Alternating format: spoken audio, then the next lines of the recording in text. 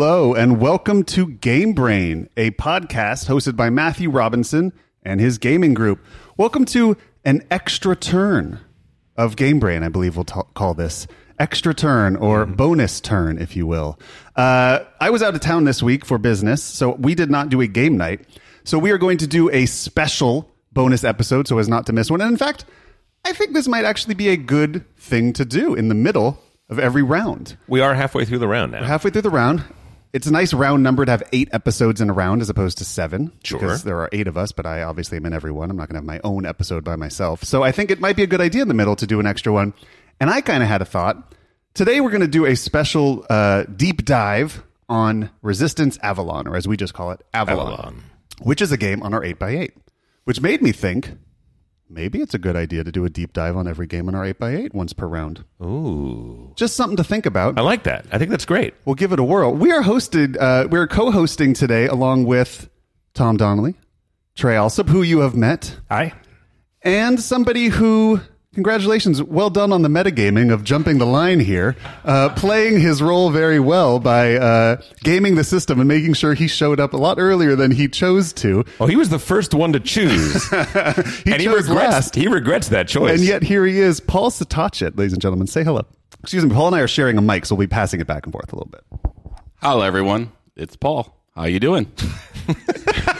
That was definitely worth it. Dude, fantastic. So glad you jumped the line. All that media training is paying off. You're doing great. So Paul is here along with Trey and Tom to talk about Resistance Avalon because they are the 3 players that love Resistance Avalon the most. Paul chose it as his favorite game in the introductory episode if you haven't listened. And Trey and Tom have very strong opinions on strategy for this game. Now, Resistance Avalon... I think all 4 of us do. It's just 3 of us share a strong opinion. That's true. I notoriously am not wildly in love with Resistance Avalon, but I will say this. I respect it. Oh, I do respect it. I respect it a lot. And I actually enjoy playing it. Just not with any of you. Look, it's okay. It's okay. You're playing checkers when we're playing chess, and that's not fun. I get that. Okay, here we go.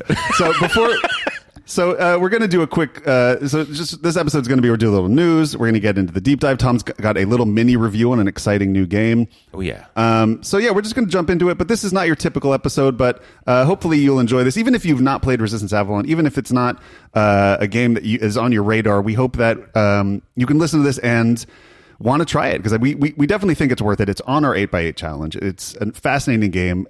Spoiler alert, we think it is the best social deduction game on the market currently. We have not played the Blood Orange Clock Tower, whatever the new... Blood on the Clock Tower. We haven't played that yet, although people say that's the best.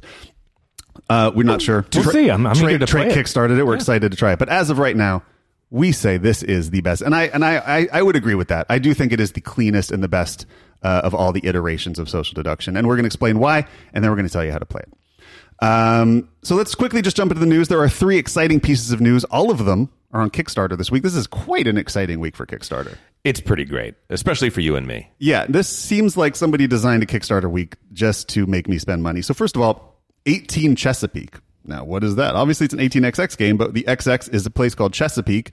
This is being put out. It's very rare you see 18XX on Kickstarter.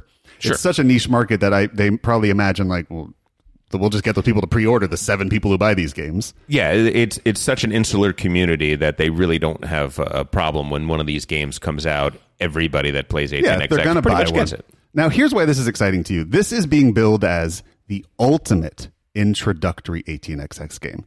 This is being billed as the game to play first. It's a 1-game night, 2 to 3 hour experience that's supposed to be deep enough that you can play it again and again and again. Right. So it is 18 Chesapeake, the birth of the American railroads. It takes place on the East Coast of America. And I am recommending this. If you are interested in 18XX, I think this is going to be the cheapest way in for you right now in a way that you might actually get it to the table. Right? You can get 1830 right now for $60 or so. But I think that's a tough first 18XX game. It's long. It's got some complicated privates. Agreed. 1846 is available, isn't it? You mean 1879?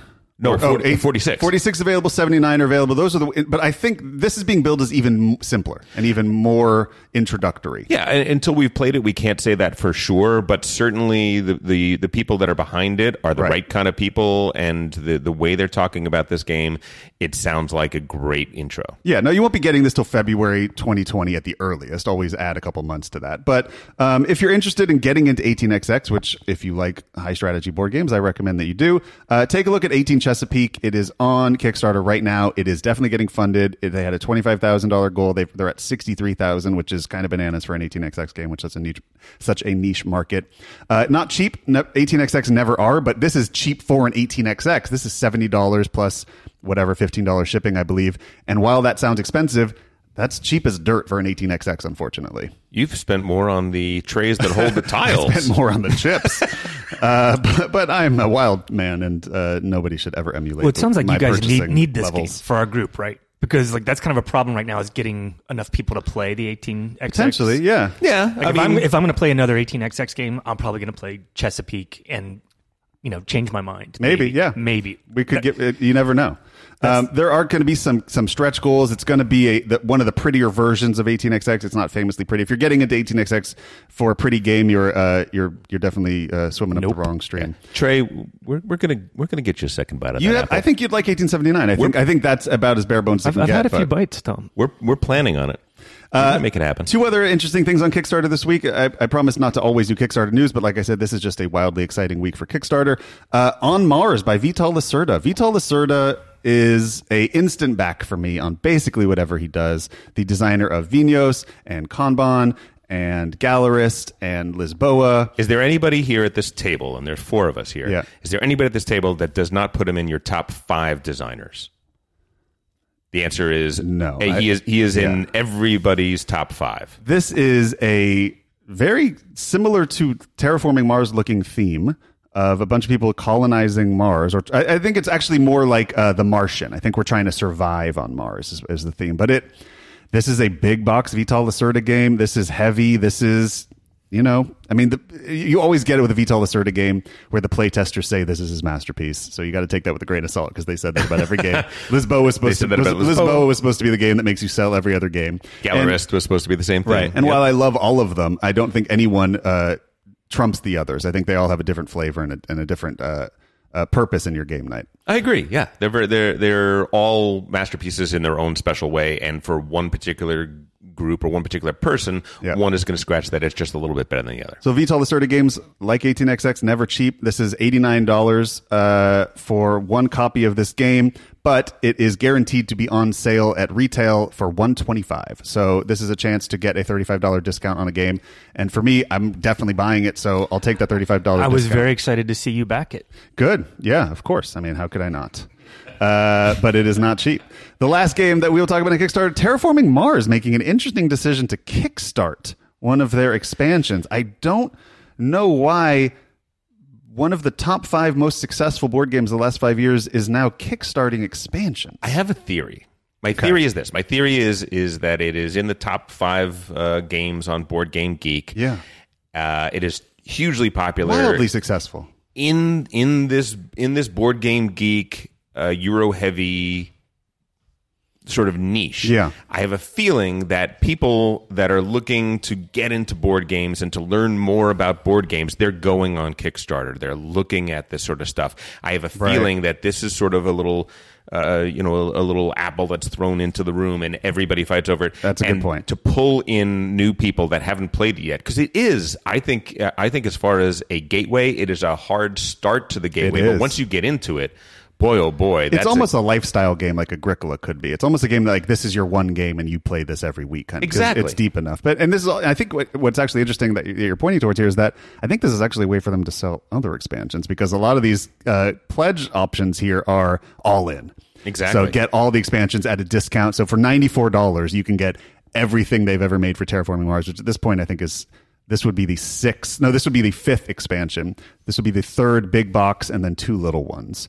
So for $94, you can get the base game and everything. And they are finally, and I think this is going to be something that pulls in a lot of people, giving you layered player boards so your pieces don't slide around. So if you buy this version, you're going to get upgraded player boards that hold all your cubes in a little 3D thing. Matt, what are you going to do with which your I have spent already? money to do an aftermarket thing through Broken Token. BrokenToken.com. They make everything you're going to need for your board game supplies.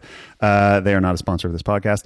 But Are you a shareholder though? By now you must be. I think I keep the lights on over there. Yeah, in all seriousness, Broken Token makes absolutely beautiful, and amazing, completely unnecessary things. But a lot of people like to upgrade their game components, and I'm one of those. But this Kickstarter is actually one of their promo content is giving everybody 5 player boards that are nice and recessed. Yeah, I think this says more about the way Kickstarter is being used these days than this game. It's a pre-order system. Yeah, it's changed a lot in the last 5 years. Totally.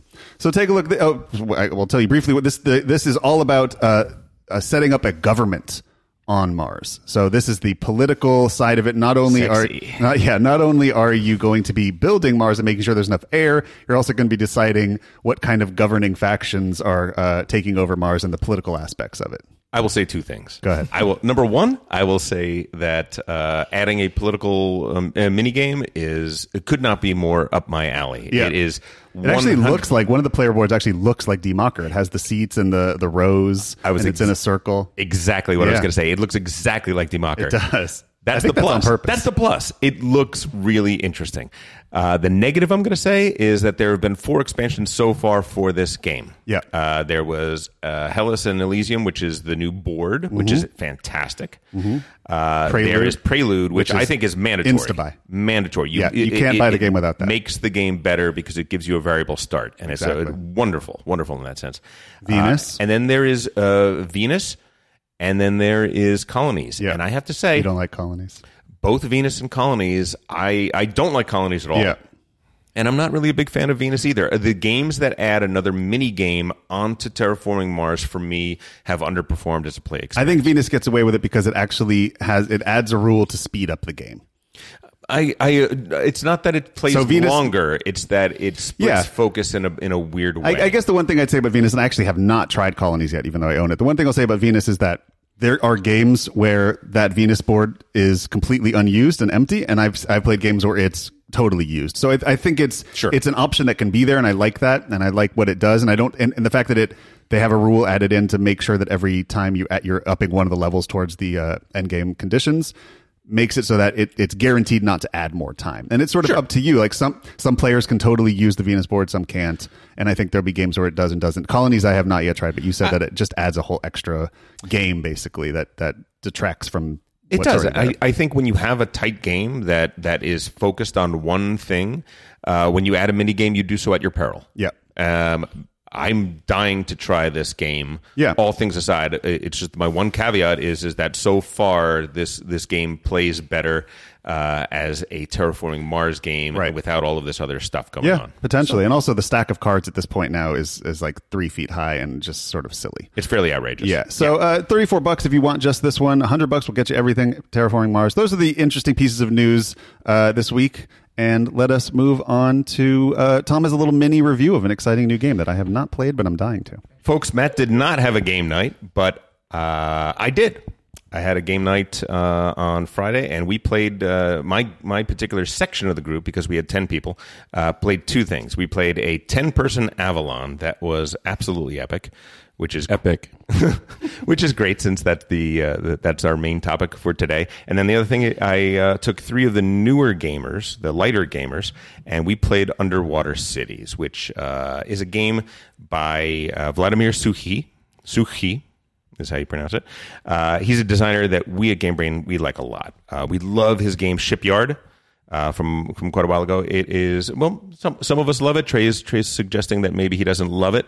I think it's a fantastic game. I really do think it's amazing. I liked Last Will a lot, too. I thought it didn't have staying power in our group, but I thought it was really fun. It's a really interesting economic game. It's a Brewster's Millions style economic game where you're trying to get rid of your money as fast as you can. Just that concept was, and it sort of broke your brain the first few times you play it, because you're trying to dump you're trying to lose as much money as possible, and it was fun. It was definitely felt like something brand new. And I'll say 2 years ago, when you, Trey, and I went to Essen, I played his Pulsar 2849. Yeah. And I have to say, it's one of those games that kind of got away from me. I played it. I really liked it.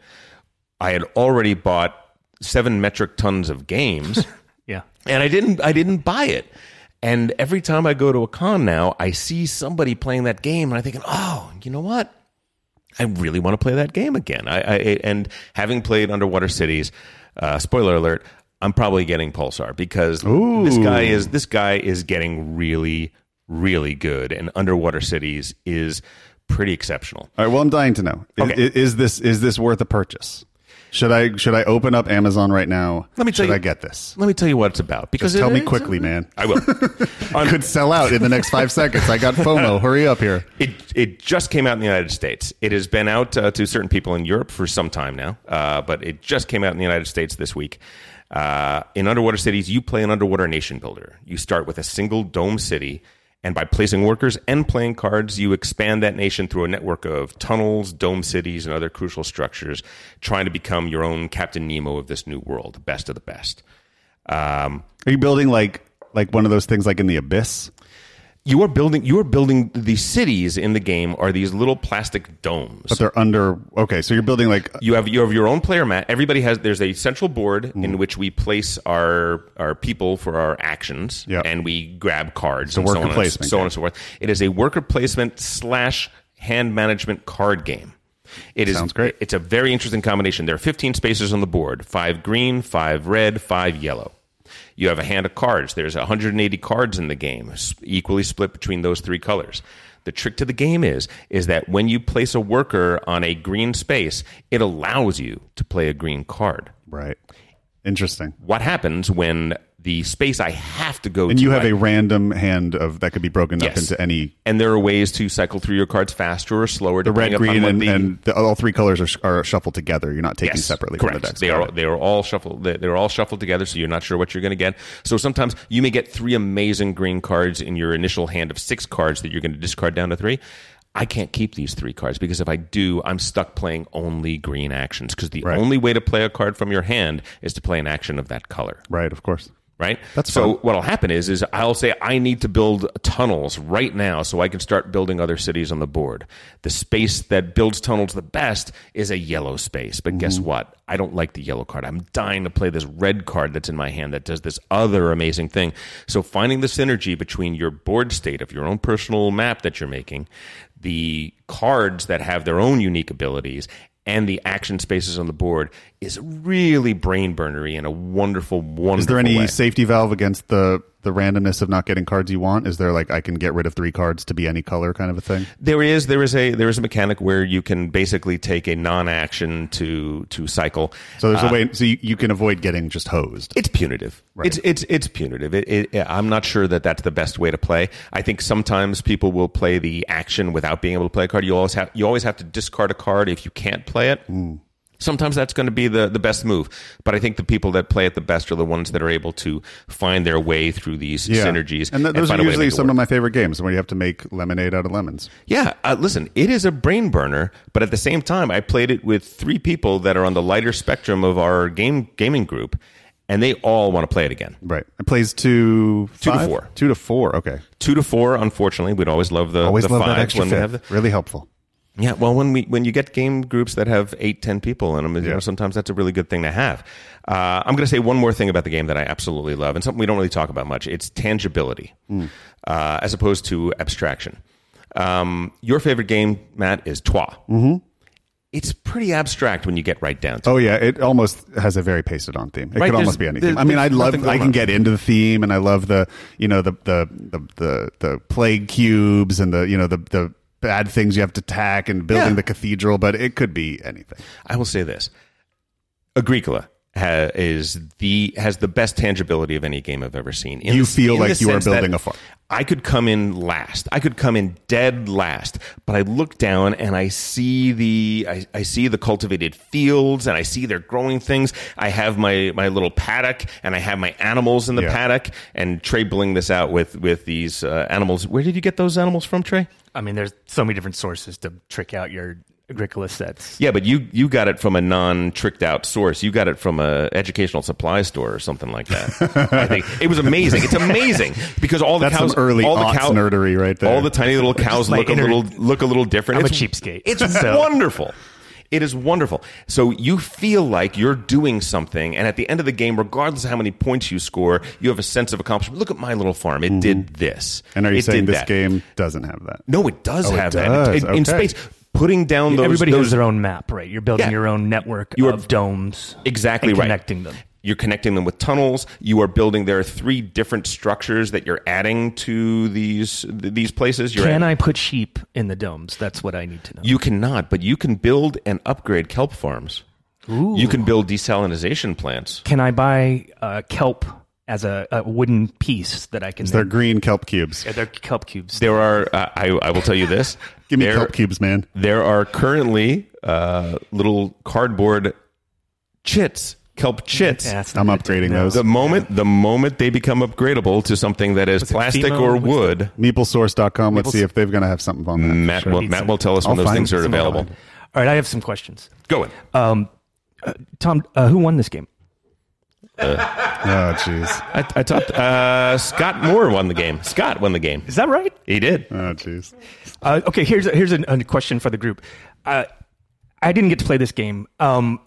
General question: are games like Underwater Cities and Terraforming Mars, is this the way that designers are frankly like doing colonialization games now? You know, without that bitter imperialist aftertaste of kind of like early board games. I was thinking that exact thing. Yes. As the brown person of the group, yes. Because that could fall into our news section. It was like GMT just had to pull back a game, right? That it was kind of like an imperializing Struggle in Africa, I Struggle in think. Africa. Yeah. I mean, this is kind of like board games' dark history, is that they're often, imperialist colonization. Sure. So define models. an ahistorical, potentially sci-fi version of giving you that feeling of conquering and colonizing. Or that, I guess 4X games do that to a certain extent, too. That's right. Oh, yeah. Especially, well, at least the ones that aren't actually alien colonizing. races. Yeah, exactly. Alien races. Matt? Go ahead. Who built your railroad? Who built my railroad? Who built your railroad? Okay. What do you mean? Oh, I see. In 18XX. Well, Who built yes, it? It would have. Okay. Yeah. You're not even paying attention to it, are Well, you? No, you're busy buying shares. You've been abstracted. It does abstract that to certain. Yeah, no, completely. It does. Yeah. So being able to build things under the sea, being able to build Yeah. things on Mars, we're able to. I don't have to feel any guilt about that. Right? Thank Right. God. Thank you, game designers, for making me feel better about thank you- colonizing something. Well, And, I think thank it's you, Trey, for the perfect ending to this review. I do think it's fine if you are explaining the history behind it and putting context. It's the problem comes from abstracting, cubes as slaves brown or cubes yeah, in it's Puerto like Rico, yeah. that's when it's extremely that's when you're whitewashing history. Well, and a game in which the goal of the game is essentially, when you look at it in a historical context, the success of colonization and colonial power and imperial power. yeah. I think there is something to that. I think there is something to the conquering of lands. Spirit Island. When I think of Spirit Island, Yeah, that's the I think that's- anti-colonialist game, which is the theme of it is my sort of the only thing I like about that game because I'm just not a huge, pandemic with extra rules kind of guy. But I bought that game on that theme alone. I loved I loved the nature rising up against the colonialists coming to conquer it, and that theme alone was like, oh, that's an insta purchase for me. Yeah, I was really happy that somebody thought outside of the box and said, "Hey, how can we make a game that kind of goes against that current trend and kind of turns the tables on?" Sold it about 2 weeks later when I realized it was just pandemic, but but hey, a lot of people love it, and it is a wonderful theme. So I will finish it by saying this. I will say that Underwater Cities, there is a thread on Board Game Geek, a couple threads that suggest that there's one strategy that is too powerful, and that is Broken mechanism, if you will. heavy kelp. Going heavy kelp, getting a Still lot getting of the pieces. getting a lot of kelp, upgrading your kelp cities. I will say that the person who won, Scott, went heavy kelp, and he. Is it a real problem, Tom? I don't know yet. I think it's not. I think what it is like is, listen, there is no such thing as perfect balance. Horse strategy in Great Western Trail before the expansion was Cowboys- a problem, but it didn't Cowboy stop strategy. us playing it. Not horse strategy, cowboy strategy. Right. Yeah, exactly. Cowboy strategy. In that, I feel like it's closer to cowboy strategy. Agricola. It is. You can do a lot of different things in the game, but you have to do family growth. You have to do family growth. Yeah. You have to do family growth. So I think in this game, you must be Culp competitive. Okay. And then once you're Culp competitive, you can do whatever else you want. The decision space is then what you're doing plus that. Yeah, I do think that it is that way so far. I haven't certainly one play. I cannot speak with any voice of authority whatsoever. This game is wildly sold out everywhere at the moment, and on Amazon you could buy it for $70, which seems like about $40 over MSRP. I don't think it is.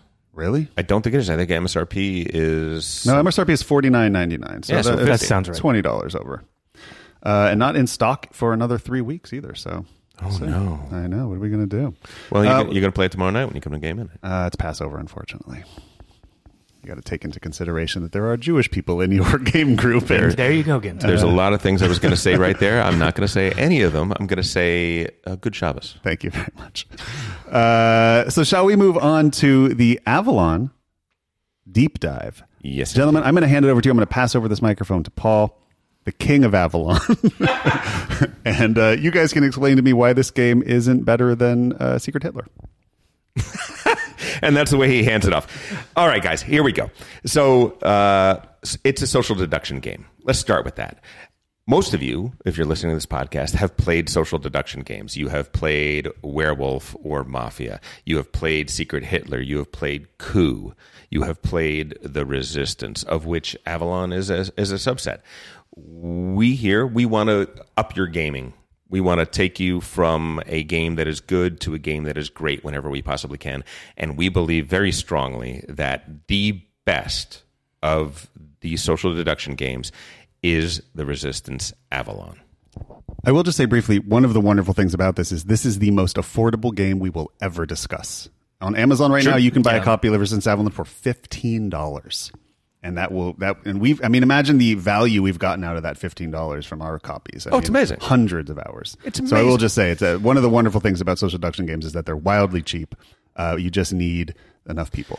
And let's also point this out. There is a type of gamer that we do not have in our game group. We do not have a party gamer in our game group. And yet, around the nation, around the world, there are game nights, weekend game nights that go on every single weekend of couples that get together for game night. And what do they play? They play party games. And when there are enough of them, they will play games like Werewolf. They will play games like Secret Hitler. This is a way to up that group of almost super casual gamers. They're great for family get-togethers. For Christmas is when a lot of these games, or even bachelor parties, or things like that, where you have a lot of people together and not everybody's a gamer. These kind of games are great for that. Exactly. Yeah, can you make a transition from the Cards Against Humanity groups into Avalon? Like, is that a bridge too far?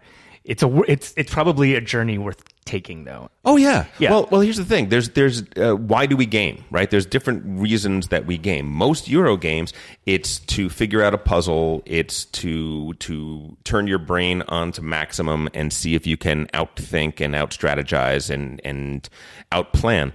These games are very different. Half of the people in these games, they are trying to be detectives and try to figure out who is telling the truth and who is lying. The other half of the people in this game are trying to secretly get away with their agenda, right? Some of them are playing spies. Some of them are playing detectives. And there is a very, very universal drive in that I think is really positive. It comes down to trust. As a whole, humans really have this complex relationship with trust. We are born needing to trust, and in the end, nothing hurts us more than betrayal. And this game really, which is what appeals to you, is what appeals to me exactly, Trey. And I think this these social deduction games really deal with that, and I think it really rewards. Yeah, social is the key word. We play board games for lots of different reasons, and I think of the games that we know, the one that emphasizes social. Absolutely. The most. Absolutely. That's Avalon. So whereas I might not be completely comfortable saying Avalon is the best, it's certainly my opinion, but that's certainly the best for our group. And so we're evangelical about Avalon. Game Brain, if you're listening to this right now, you've gotten this far on this journey and you've not played Resistance Avalon, we absolutely 100% recommend you go out and buy it, learn how to play it, maybe circle back to this podcast later on. I mean, listen to it now. Definitely listen to it now, but then circle back to it later on after you have 3 or 4 plays under your belt. That'd be great. Trey, how many times has our group played this game, do you think? I'm hesitant. I think you put it at over 300. I think believe that's correct. I think that's very safe. I can't think of another game where we've had to like replace the copy of the game multiple times. A huge waste of time. On the contrary, this is the best way to spend time with your friends. And the value, oh my God, 300 games, $15? Come on. I'm kidding. I think if I think back at our game group and our game nights, I'd be hard pressed to think of more memorable gaming moments than we've had in Avalon. Well, let's talk about our manager, a guy that literally brought you and I together, who had game nights. His head he does not like a lot of the games that we play, so he doesn't come here often. What is his absolute favorite game? It's Avalon, for By sure. far. Yeah. Until he saw how we played it. And then he had the exact same initial reaction as mine, is like, oh, you guys have sucked all the fun out of this and broken it down into math, basically. Absolutely not. Completely inaccurate statement. But just one more thing. One of the things that I think for me personally that I really love about Avalon is it really doesn't matter if I win or lose. Right. I think what you're really building is the social interaction. And I think we just watching that transpire over the course of 5 missions is amazing, especially if you have the framework to get there. Okay, so let's go over really quickly, super basic, what this game is. Avalon plays 6 to 10 players. Each player gets a card that tells them their role. Some people are good guys, some people are bad guys. The good guys want to succeed in these 5 missions. The bad guys want to fail as many of these missions as they can without getting found out. Whoever succeeds 3 times is going to win it. How do we play the game? We think that the game plays best with 7 to 10 players. We're not crazy about 6. I think 6 is perfectly fine. Yeah, I would have said 7 on. to 9. I think even after our 10-player game, that seemed like too many. It's tough to me on Friday. I kind of agree with that. 7 to 9 is still a pretty good range, especially because there's so few games that play that. Got it. Most people, I agree. Most people in the game are going to be normal knights of the round table. They don't know anything special. They just want to succeed in these quests. The most of the bad guys are traditional bad guys. They don't know anything except they know who the other bad guys are, and they're working to fail these missions. As far as the special cards that we play, the people that get the special roles, here are the ones that we recommend playing with. Merlin, you have to play with Merlin. Merlin's special ability is he gets to know who the bad guys are. At the beginning of the game, everybody's going to close their eyes, and somebody is going to, matter of fact, later in this episode, I am going to call out something that you guys can use in your games to sort of start the game correctly. So Merlin knows who the bad guys are, which is crucial. Now, you would say, why can't Merlin then just tell everybody who the bad guys are? Because in Avalon, the great rule is that at the end of the game, if the good guys win, the bad guys have a second bite of the apple. The bad guys can figure out who Merlin is. They get 1 vote, 1 chance to say who Merlin is, and if they guess correctly, they kill Merlin, and they win the game. They snatch victory away. That is my favorite part of the game, and I think the rule that elevates this game into masterpiece territory is just that simple fact that the bad guys always can win, no matter what happens in the game. Yep.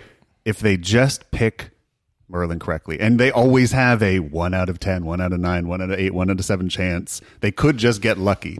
But that tension is so fun. In our group, we go heads down when the game's over and all the bad guys start talking. So everybody puts their heads down so that they don't give away information, like poker face kind of stuff. And then the bad guys get 1 shot at it, 1 shot at the king. And if they take him down, they win, which is awesome. You best not miss. Yeah, if you shoot at the king, you best not miss. So Merlin needs help, which is why we always play with the role Percival. Percival gets 1 special ability, which is he gets to know who Merlin is.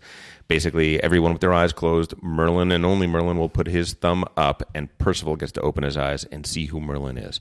So there's one guy who knows a lot of information, but he can't say too much, and there's one guy who knows.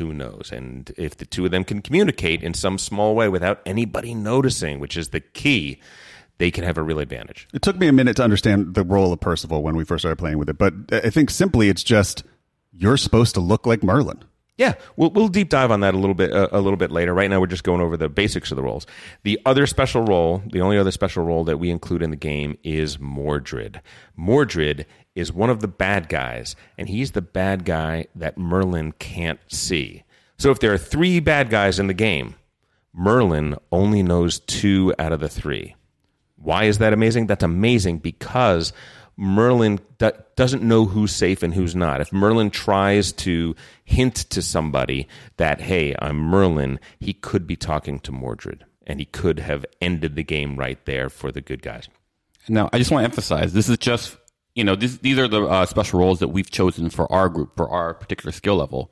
There are other roles that can really basically make it easier for the good guys, make it harder for the bad guys. There are roles like Morgana, for example, who winds up looking like Merlin to Percival. And so that usually makes it a little bit harder for the good guys. If your bad guys are doing too well in your group, you could put in Oberon. Yeah, I'm going to just go ahead and cut you off. Our recommendation is don't play with these roles. Absolutely. Let's not waste time on them. Our recommendation is these are people who say, hey, this is some variety. Let's mix it up. Like, don't actually. I agree with that. Absolutely, Trey. Sorry for interrupting you, Paul. No, that's okay. That's okay. I understand. I will just say also, in this copy, I'm looking at it right now, these cards are pristine. They have never been touched. This is my problem. When I buy games, they don't get played because I always play at yours or Tom's house. So, but in our meta, like what we find is actually the bad guys win more often than the good guys because Slightly, of, yep. and part of it, the reason is because of our roles that we choose. But Correct. We found that this is the most fun. Yes, That's the real reason why we picked this. We're not really looking for a perfect 50-50 split. What we're looking that's for, not the goal. Yeah. What we're looking for is what is the most interesting game if you are a normal good guy? What is the most interesting game if you are a normal bad guy? And we feel that this is the perfect mix. Absolutely. So let's get into strategy. First things first, when we play with somebody that has never played this game before, they all seem to make the same mistake, which is you ask them, hey, are you a good guy? And they're like, well, why are you asking? Or let's find out, or all that sort of stuff. This game is not about obfuscation. This game is entirely about building trust. Beginners, they play the game cagey, and that is absolutely wrong. What you want to be doing constantly, whether you're a good guy or a bad guy, is building and engendering trust.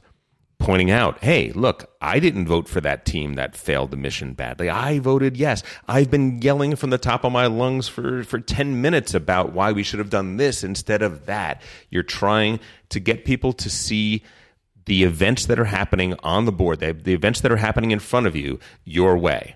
You're trying to, if you're a bad guy, you're trying to gaslight the entire table. If you're a good guy, you're trying to convince people that you figured something out. Yeah, and to that extent, basically, Avalon, there's a huge component of table image.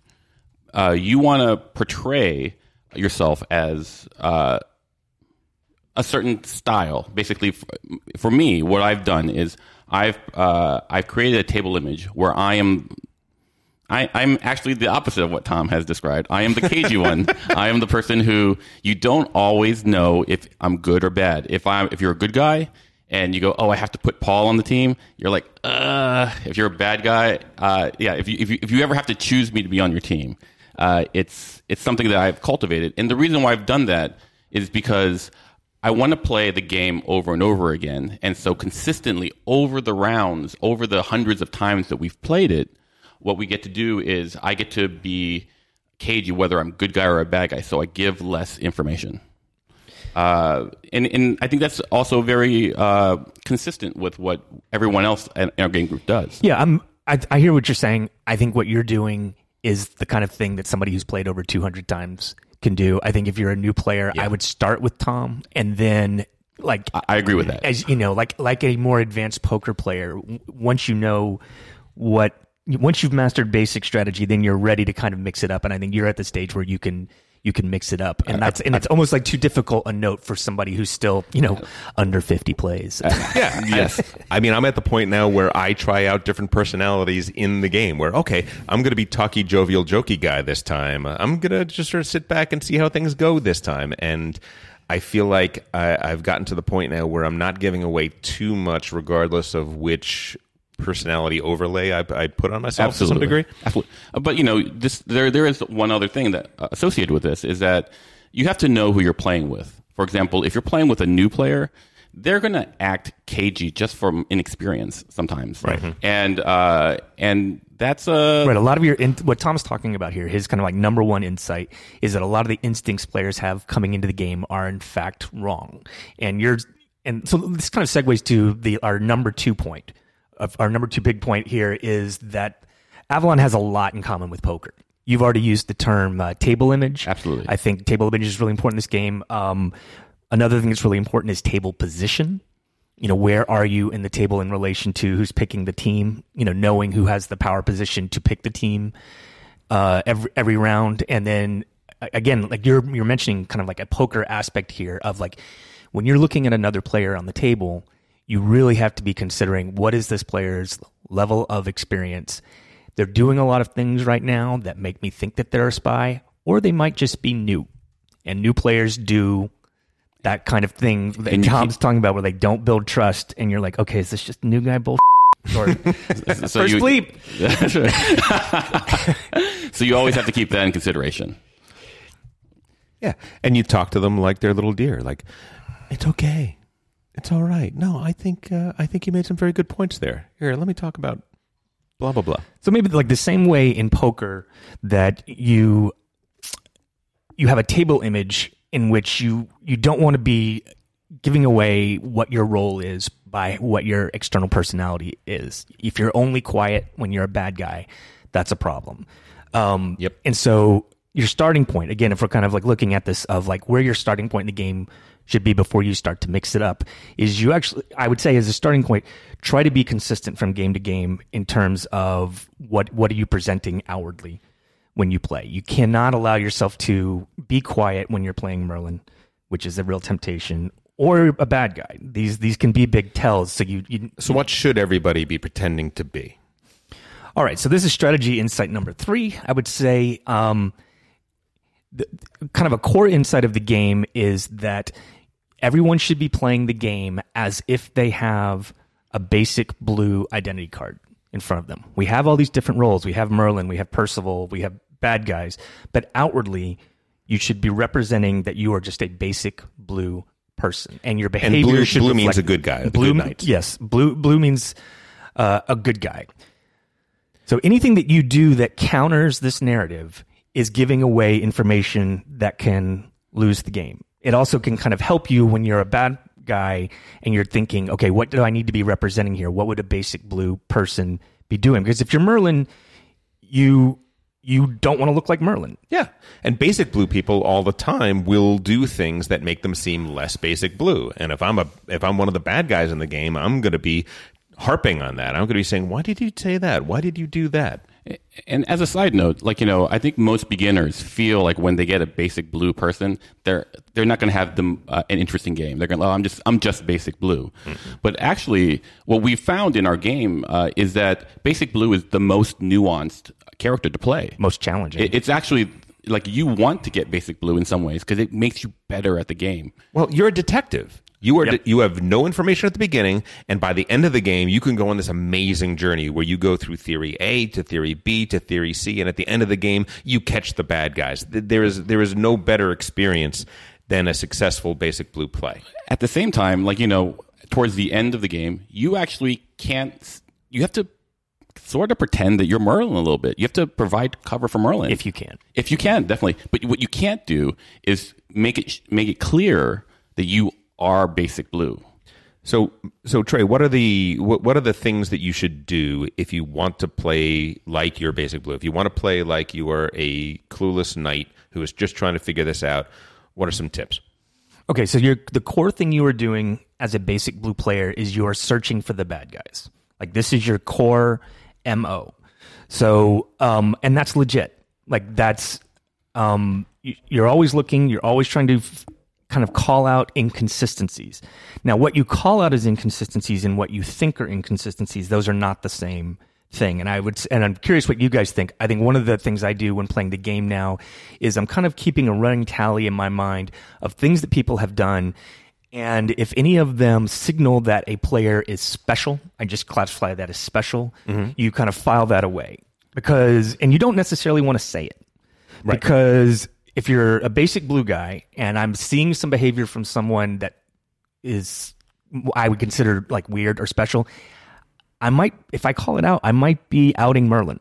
You know, that's the danger if I'm seeing something weird. So you have to kind of keep track of, okay, that seems kind of spy, but it could be Merlin-y too. But I think dividing in your brain players who you think might be specials versus those that I can categorize as basic blue is helpful. Yeah, I think, listen, at the end of the game, it's a deduction game, and there are only 4 things we can use to deduce the proper information as to who everybody is. First is behavior. Right? We get to look at your behavior. We get to see, do you have a tell? Are you acting differently than you normally act? Which is exactly what Trey's talking about now. 2 is how do you vote? When you're putting together a mission, how did you vote? The more information, we'll get to that a little bit later, but that's a second thing. How you have voted and your voting history can tell you a lot about what a player's allegiances are. 3 is, were you on missions that succeeded or failed? And then 4 is the Lady of the Lake. The Lady of the Lake gives a tremendous amount of information as well. We'll get to all of these, but really there is nothing beyond those 4 things in order for you to successfully determine good from bad, and that's really key. So I think the next thing that kind of springs out of this kind of basic blue mindset or basic strategy for playing the game is, at the core of basic blue is that a basic blue player is not certain of anything, and so this would be strategy insight number 4 is like embrace uncertainty, and I mean that in a couple of different ways. One, it is okay to play hunches in this game, but you need to be able to abandon them real quick, instantaneously, in light of new information. Right. I do tend to start off with, okay, look, this is the poker player in me, but I'm not really crazy about the way Matt is acting right now. There's something a little weird about that. Paul, I have no read on Paul yet, so I'm going to leave him out of the equation, and I'll just sort of go around and give my own little heat map of what's going on. Now, if I'm a bad guy, I'm doing that with a plan in mind. I'm doing that with I want to throw the tiniest bit of aspersion this way so that I can build on that later. If I'm a good guy, sometimes I'm saying that to try and get a reaction, to try and elicit a reaction from somebody and to get a sense of, is this person reacting very, very strongly against the suggestion that they're bad? Generally, I find that the bad guys tend to have sometimes stronger reactions than your basic blues do to any suspicion on them. Right, Dimitri. Right. So yeah, again, going back to the thing about basic blue is you don't know who anybody is. You are in a mental state of uncertainty, and that's fine. I would say in this game, actually be very suspicious of people that are certain of anything. Again, certainty is an indication of specialness, of knowledge, right? of knowledge. And so a lot of times I think, and maybe this is kind of like a new player problem, again, is that people are going to play their hunches and they're going to act real certain about them. And yes. This is actually a problem. If you're basic blue, it is completely okay to say, I don't know. Why did you pick that team? Right now I have no information. This is just my first general read. I'm not vouching for the people I'm putting on my team because I don't know. Like, you can say I don't know a lot, and it's fine. And I would say be suspicious of people that seem real certain of things. And the corollary to that is do not overplay information that you get. There will be times in the game where we will see that a mission has failed, and we will say, well, there were 3 people on that mission. Clearly, one of them was a bad guy. And the reality is no, that is not clear. There could have been 2 bad guys on that mission. There could have been all 3 of those guys could have been bad guys if you're playing with 3 bad guys on the team. Odds are there's only 1 bad guy, but there's a big difference between saying there's 1 bad guy on the team and there was probably 1 bad guy on the team. And the more and more we play it, the more we play with those edge cases where we start purposely putting 2 bad guys on the team, which creates its own communication issue, but can have great benefits because everybody assumes that this is, it's the old Sherlock Holmes thing. Assumptions are the death of deduction. Definitely. We're playing against our own meta. Correct. Paul, you're really good a lot of times when we're playing this game of pointing out the kind of logical inconsistencies, because people, and I can be guilty of this, of where we can look at a circumstance and say, it is just really highly unlikely that this is the case, that there were two bad guys on this team. The problem is that's not zero. That is not zero. And bad, and the other players will use that information against you. Yes, I will use that against you. But listen, which is absolutely true. I try to put a number. I try to say, look, I think that based on the information we have, there is a 80% chance, 90% chance that there was just one bad guy on that team, and try and assess it that way. It's a good thing for people to get their head around. And listen, whether you agree with it or not, you can argue about it. It gives some sort of shape to the probability that we're trying to craft here. Now, that said, do identify when something is logically 100% true. Absolutely. That's a key thing. If you know something is factual, this person or this person, like A or B, has to be a bad guy. When it's binary, definitely harp on that. Lady of the Lake. Yeah. The Lady of the Lake is a mechanism in Avalon, which means after the second mission is done, whether it succeeds or whether it fails, one character will have the Lady of the Lake card, and they will hand that card to one other player. That person will then pass them one of two cards, a card that says, I am a good guy or I am a bad guy. And they cannot lie about that. When a Lady of the Lake gets these cards, looks at them, and says, I have the Lady of the Lake, I looked at Paul's card, Paul is a bad guy.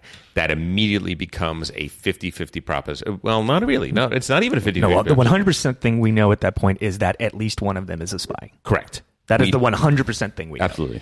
It could there's no time where two good people will call the other one out. And by the way, we use spy and bad guy interchangeably. Yeah. So it could be that I'm a spy and I'm lying about Paul, trying to throw him under the bus. Which often is done. Frequently. It could be that I'm a good guy and I've successfully found a spy in Paul. Or it could be that both Paul and I are spies and we're playing some advanced game. One thing it can't be is that I am a good guy and Paul is a good guy and I have said that he's a spy, because a good guy can't do that.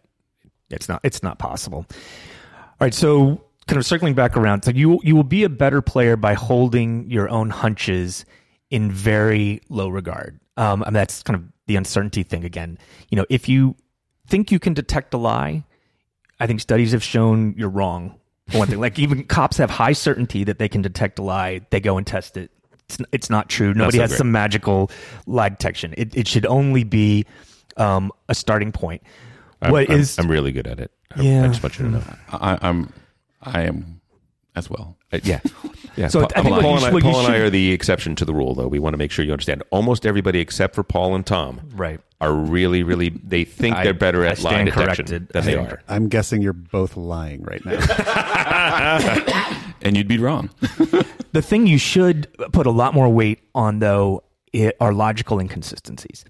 That's not the same thing as like I've got a vibe that somebody is lying. When somebody actually is arguing something and it doesn't make sense and it breaks down and they have trouble actually justifying it when you press it on them, that is a much more reliable tell. And there's a reason for this, which is that if you're a good guy, you're a good guy. That's an easy story to remember, and you're representing it the entire time. And you're searching and you don't know things, but your story is pretty straightforward as far as what you're doing. When you're a bad guy, you're actually constructing a fiction in which you are a good guy.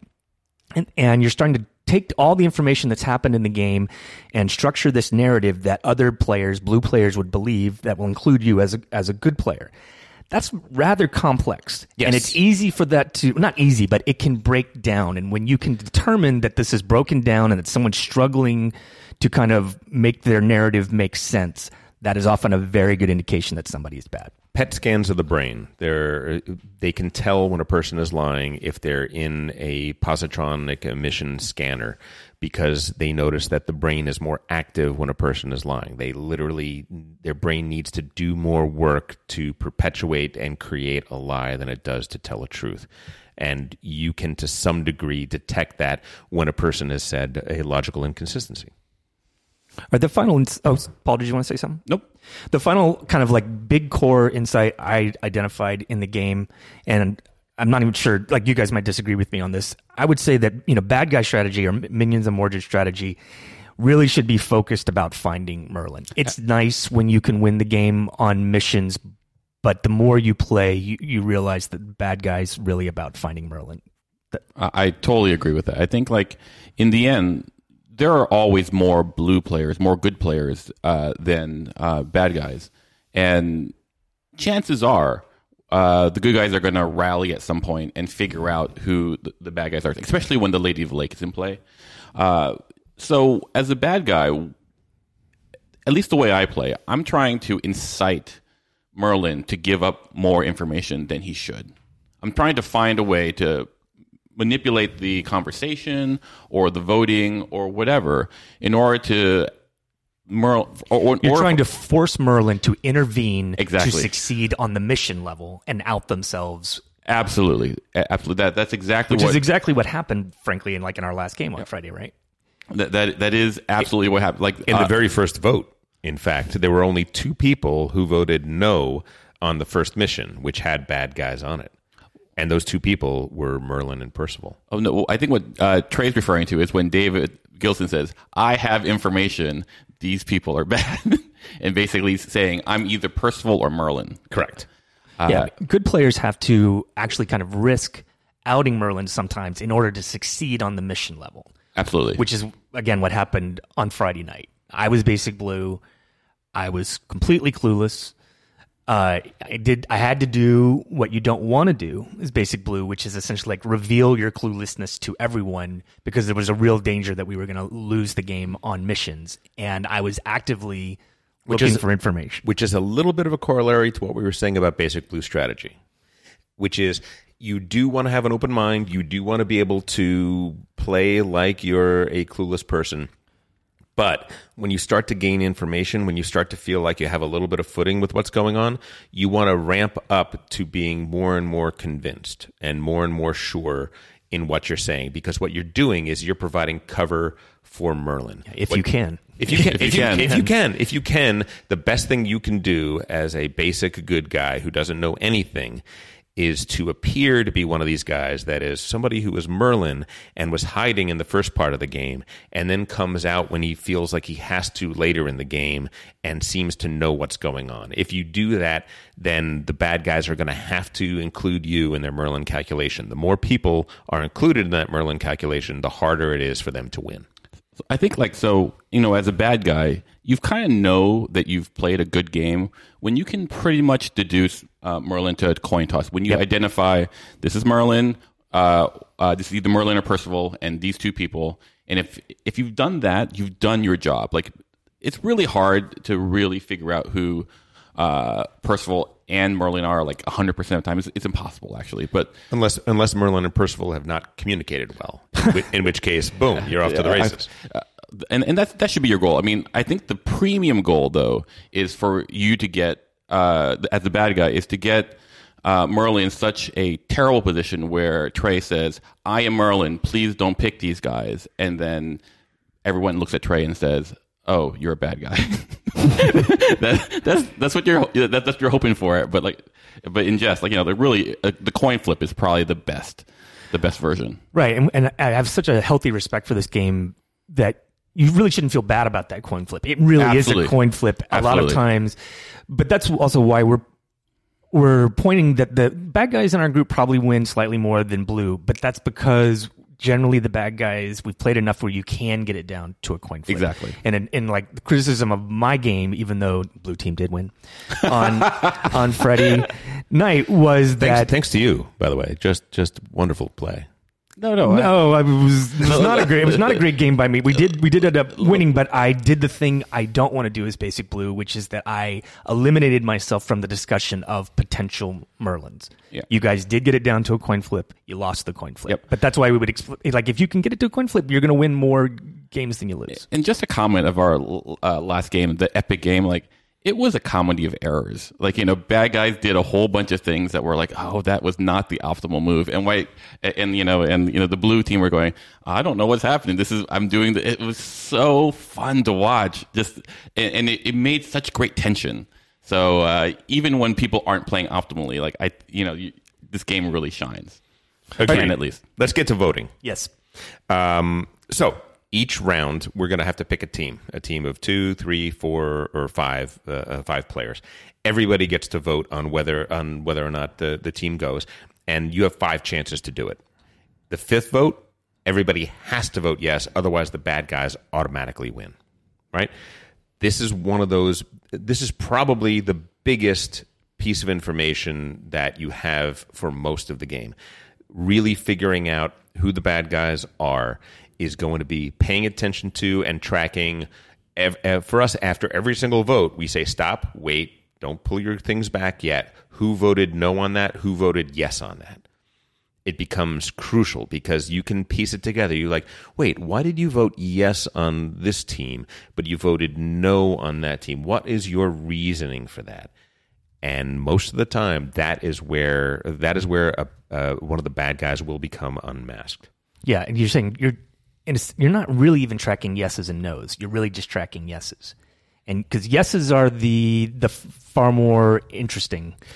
So here's the other thing. So new guys, new players to the game tend to vote yes too much.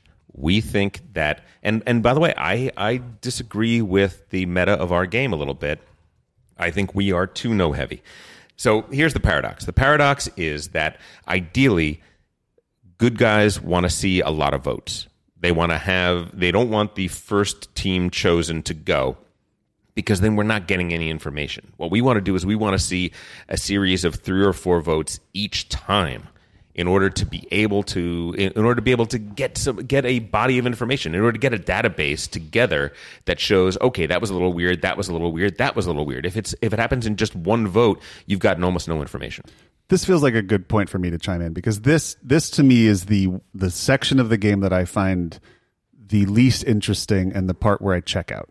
So in the first few rounds of Avalon, our meta is to vote yes is to play incorrectly. I know you just said you think we are a little too no heavy, but to me it feels the first few votes, it's just always, and I'd say 90% of the time this is true, it comes down to whoever is last in turn position, so wherein one of those last 2 people has to have their group go, or else the bad guys automatically win, which to me feels like everybody between them is basically just, is somebody going to make a mistake, is the only information that is available there. And that to me feels, A, not fair to new players, because they're gonna.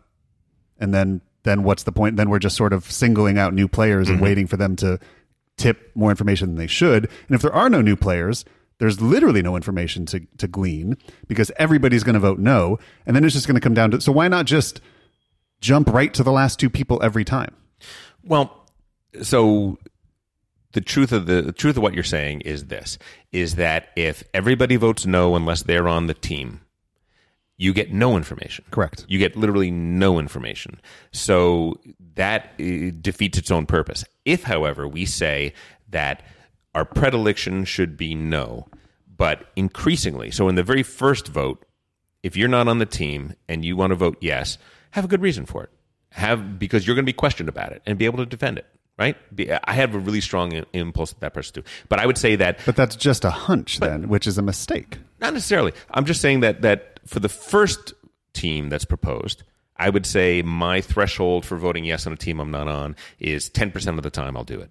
The second vote, it jumps up to 20%. Third vote, for me... You mean third proposed group? Third proposed group. In the first round? In the same round. Okay. In the exact same round. There has not been a team chosen yet. Yeah. By the third vote, me personally, I think we play incorrectly. I think that we should, between the third and the fourth vote, we should pick our team.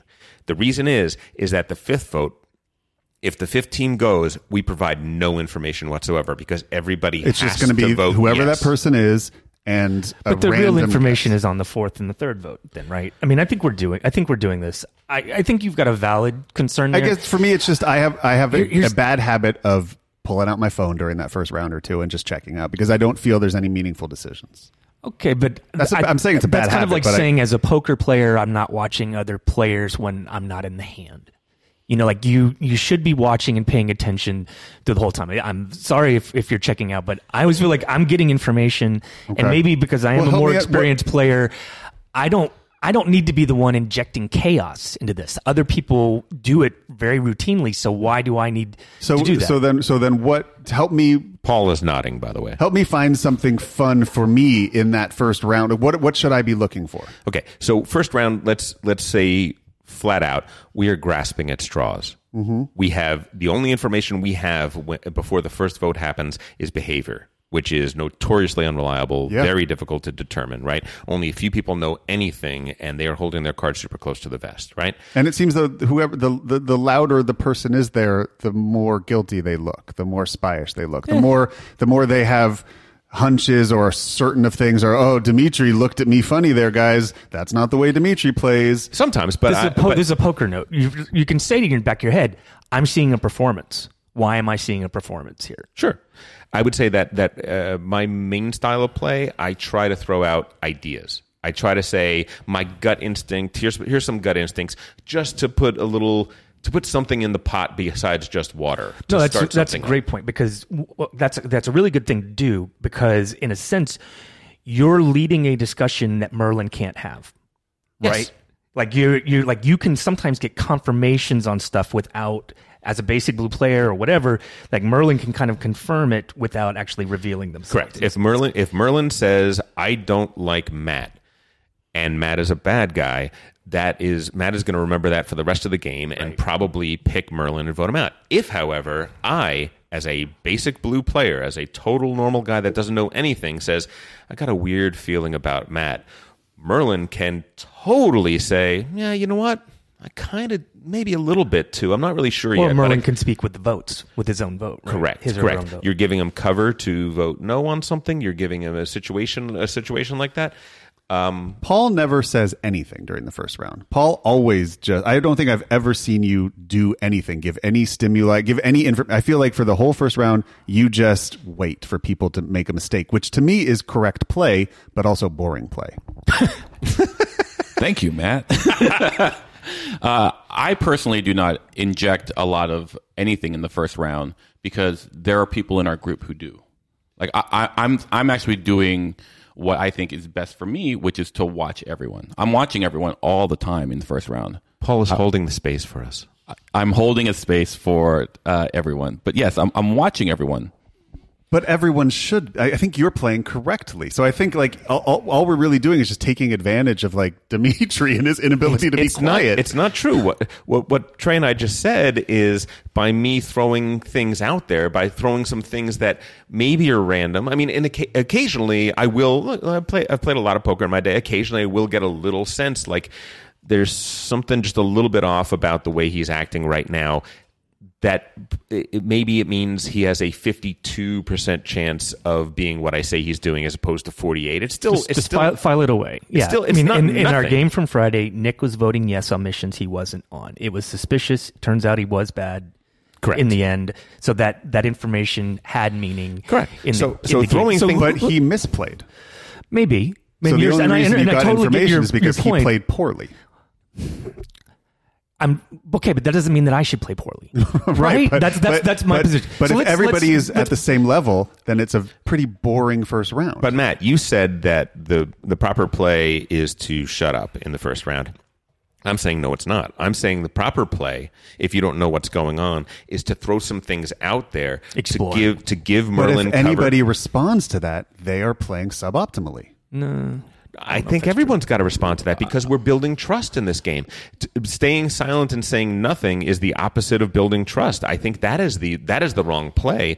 Is to have somebody say there's something a little weird about the way you're acting, and for you to say nothing. I think let's get people on the record. You know, what did you notice? What do you think? You know, like get people talking. This is like you don't know what's going to be fruitful. Exactly. Early on. Well, exactly. I'm building a database of information that is going to lead to the discovery of the traitors in our midst. I think, Matt, to your point, you're saying if everyone plays, you know, per our paradigm, it's almost robotic. It doesn't. The game doesn't start until the Lady of the Lake picks someone, basically. And I agree with you, actually. But no one in our group doesn't do that. In fact, I don't think we ever get to that steady state where everyone plays the same. I even am changing my paradigm a bit. I will go straight off, before the game starts. It goes, I'm going to play a little crazy today, everyone. And, and people have to adjust to that. So I guess, and this is not something that just I brought up. I've noticed that almost any time we play for the first time with somebody, like when we introduce Jake to this game or things, that everybody has the same, well, nobody knows anything. So why are there rules in the first round? It's all chaos. Let's just try stuff. That, I've noticed that of every time we introduce a new player, and I guess I never really get away from that feeling as well. So I guess for me, what I need to do is give myself permission to play how I want to play in the first round or two. Because to me, to just say no because if I don't, it's a mistake. But you're not doing the thing that Tom said. You're not building trust, right, by doing that, and you're not getting information. Yeah. By doing that. So you're undermining your own kind of credibility. So I'm just saying, I'm going to leave that to others. So in case we didn't say it explicitly here, the kind of core idea about why we do this is, especially in the first round, why would I vote for a team that does not include me? Right. That's your starting point. Right. And okay? you shouldn't. And you shouldn't. Right. Okay? But people do it all the time. And frankly, we, in our dynamic, I feel very strongly that we need to vote yes on more teams that do not have us. But then you're admitting that it's only a hunch, and I think that's okay. But yeah, on a sliding scale, I'll say this: the closer we get to that vote 5, the more we need to be opening that up. I mean, I think to make it really simple, I think our group internalizes that we should only vote for teams that have us on it in the first round, but we can vary that. I think that's ultimately if you're just doing random stuff, that's bad. If you internalize the fact that there is a mathematically optimal play, I'm going to choose to not play that optimal play to create a more interesting play. I think that's a totally valid way to go. And let's face it, in poker it's no different. In poker, I am determining whether or not you have the cards or you are bluffing. And yeah, but I have a lot more information to go on right off the bat in poker. I have the flop, I have my hand, I have probability, I have a lot of things that I can be basing on. I have your betting patterns. In the first round of Avalon, I have literally just shots in the dark. Right. When you sit down at the poker table and you're just starting to play, I have no betting pattern. Well, yeah, but it's not fun before you're dealt cards in poker either. No. What I'm saying is that first couple hours of a poker tournament that I've been in many, many times, you are building up a database. And it is difficult. You're trying to figure out, okay, this is the way this guy acts when he has a hand. This is the way this guy acts when he doesn't have a hand. I'm starting to put together a little something. I see what you're saying. I'm seeing the way he's betting now is different than the way he was betting before, and I'm paying attention to that as well. Where the first round is the hard work of the game. You are doing a lot of work to get very little data, but that data is crucial because it's what you're building off of. I guess to me the game becomes I find that I'm always awake and interested in the game after the first Lady of the Lake. That to me is when it becomes, now we have action, now there's arguments, now there's factions, now there's binary choices. One of them is bad, things like that. That to me is when it gets, now there's a game to play. Well, our information has jumped exponentially. It is true. So if you're a new player, just the takeaway from this is, when in doubt, vote no. Mm-hmm. And there's a good reason for that, which is that, and maybe this is something to understand, is that you can always justify a no vote, especially if you're not on it. Even if you're on a team, you can justify a no vote. Something you sometimes see new players do is why'd you vote no on that? It's you can always justify no. No is actually a very good thing to do. Mm-hmm. So don't, if in doubt, vote no, especially early on. Now, the thing is that we were starting to talk about it, once it gets around to, this is the third team, and this is a poker thing, is know who is in the hammer. Who is number 5, and then start working back from that. Trey has the first choice to choose a team. I have the second. Paul has the third, Matt has the fourth, Dimitri has the fifth. Dimitri is in the power position. If Dimitri keeps voting no and these teams don't go, Dimitri will be able to pick a team that nobody can reject. Right? That is power. That is power in poker too. It's the difference between playing on the button or playing under the gun. And so I want to know his team before I vote on Matt's team, or maybe even before I vote on Paul's team, because I think you're right. Like the first 2 rounds, it's going to be hard to get me to vote yes, but on that number 3, I'm now yes eligible. But hopefully I've gotten some information, and I get it often enough, Matt, just to say that like I still get enough information from doing this that I don't see any reason to change it, especially just because other people aren't playing the way I am. So. I want to keep the talk moving. So can we move into evil strategy? Yes. Okay. You're a bad guy. Here's what you're looking at. Let's not call them evil. Let's just call them red. Alt good. Yeah, we don't want to discriminate against evil people, Matt. To be clear, Matt is saying that there are good people on both sides. Here we go. To be clear, I'm not saying that. Bad guys like to work alone. It is true. If 2 bad guys end up on the same team, there becomes this little issue. Like, we haven't really had a chance to physically talk to each other. So who is going to vote this? Who's going to fail this mission? In each mission, the people that are on the team get 2 cards. They get a success grail and a fail grail. 1 fail grail fails almost any mission. There are occasionally a space that will require 2 fails to fail a mission. But for the vast majority of times, 1 fail fails a mission. The worst thing, absolute disaster for the bad guys, is there are 3 people on a team. 2 of them are bad guys, and they both fail the mission. The good guys have gotten a tremendous amount of information. They know for a fact 2 of those 3 guys are bad. That means they've almost won the game right there. I mean, you can almost give it up. They're going to get away with murder from this point out.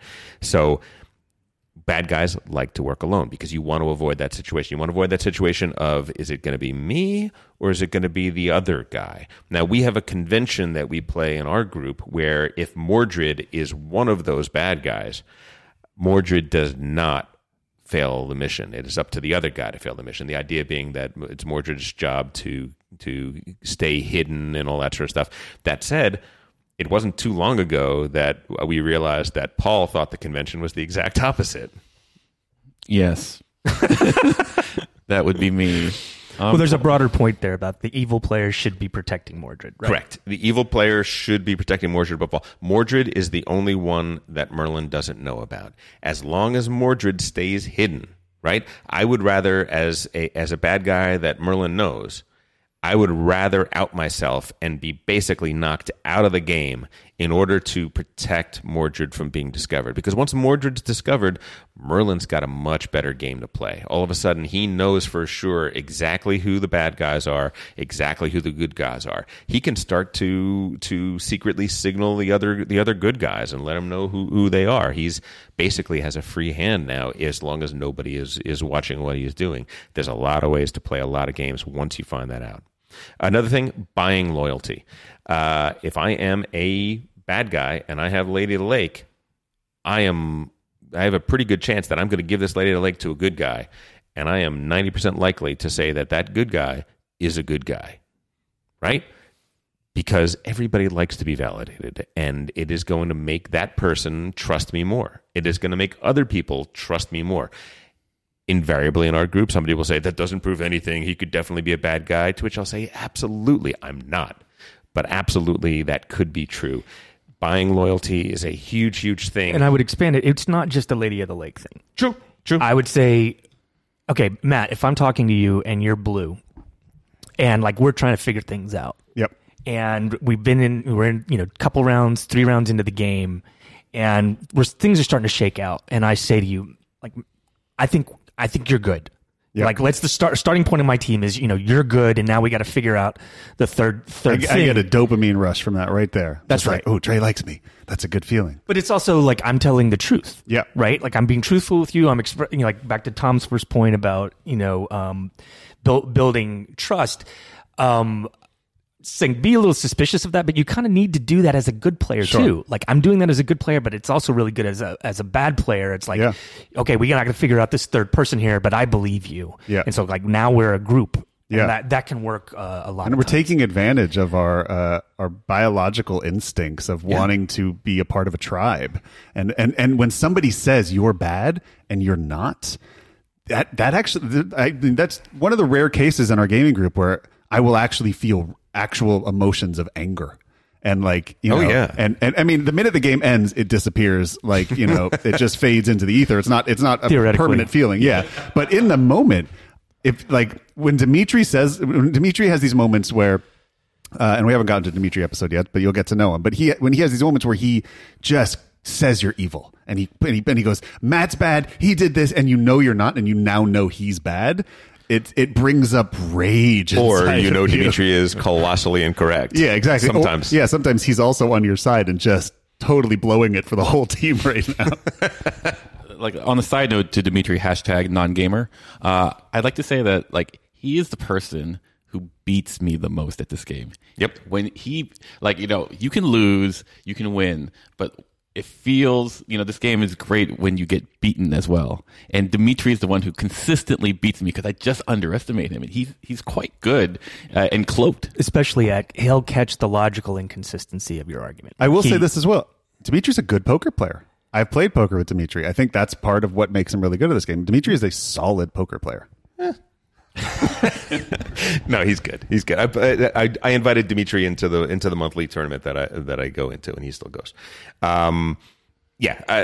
Listen, Dimitri pointed out something very interesting at one of these games about a year or two ago that really kind of changed our perspective on this, which was if you get too many no votes for a mission, for a group, that's sometimes a really good sign. Mm-hmm.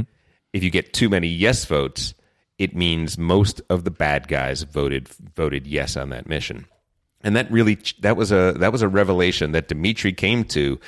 We'd already been a couple hundred games into this, and we were like, oh, that makes total sense. That's right. And it really played out on Friday, right? Like we had a number of missions that are like just failing, and it's like those teams were probably good then, right? Like that's absolutely. Another way of buying loyalty is who you put on the team. It's like, look, I know I know I'm good. I'm pretty sure you're good. I think this is the basis for the team. And if you're doing that with somebody that is later up in the voting order, you're essentially neuro-linguistically programming them to possibly pick you on their team going forward. So that's another way we can do that. Another evil strategy, Merlin hunting. You are looking for Merlin. You are paying very, very close attention to who voted no on missions with bad guys on it, because it is very, very hard for Merlin to vote yes on a team that has a known bad guy on it. Also, pay attention. Ignore Mordred. Right? If Mordred is on a mission, and it doesn't matter whether or not Merlin voted yes or no, because they don't know that yet. But the two bad guys, pay attention to who is voting which way. There's going to come a point in the game where the kind of like the correct theory of the case is going to be voiced. Yes. And as a bad guy, you need to have your ears open for when that happens. And then you need to kind of forensically say what just happened there. Correct. Did they stumble into it? Right. Or, okay, Paul just correctly identified the bad guys. Right. And you need to kind of work back from that point and say, okay, is Paul Merlin, or did, I'm just saying, like, no, you need to pay attention to that moment. In your head. And the path there. But pay attention that when the story is told correctly, that's correct. Often a really key point in the game. Correct. As Merlin, what I love to do is I love to come up with an incorrect theory and shout it from the heavens that is 50% right. I am pretty sure at this point that Matt and Trey are the bad guys. Matt and Trey are the bad guys. Only one of them is a bad guy.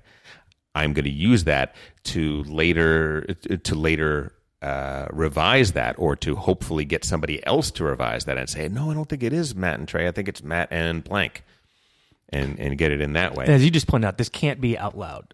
Like the one thing you can't do as a bad guy, because you'll out yourself as a bad guy, is ask any questions that look like you're trying to determine who. Like you're Merlin hunting. Yeah, and that's as a good player, you can really call that out when you see somebody who's like, that's really not a question you should be asking. That's a really good indicator that somebody is bad. Correct. Last two things about bad guy strategy. Ruling players out is pretty much the way you get down to who Merlin is. It's like there's no way that in the third round, Trey voted yes for a team that had 2 spies on it. Trey don't know nothing. Trey doesn't know what the heck's going on. He is definitely not Merlin. That's a good thing to know. And then last thing, knowing when you are known, right? At a certain point, the jig is up. Everybody has kind of figured out that you are one of the spies. When you know that, pretty much your options are extremely limited. It's probably best to just stop talking. Just stop talking. And voting is a very difficult thing in that situation as well. You can often take someone else down with you, though, in those situations.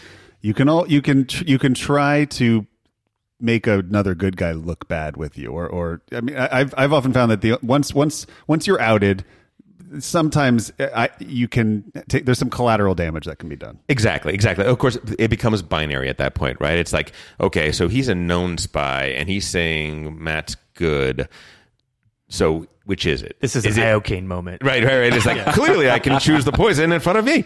It becomes an iocane moment, exactly. What I think personally is that while we may not be great truth tellers, for some reason when it becomes a binary thing, I think people seem to, at least me maybe, they seem to figure out which way I'm going, whether or not I'm telling the truth or telling the lie in that moment. So knowing when you're known is a really important thing. And maybe getting one step ahead, like I'm about to be outed.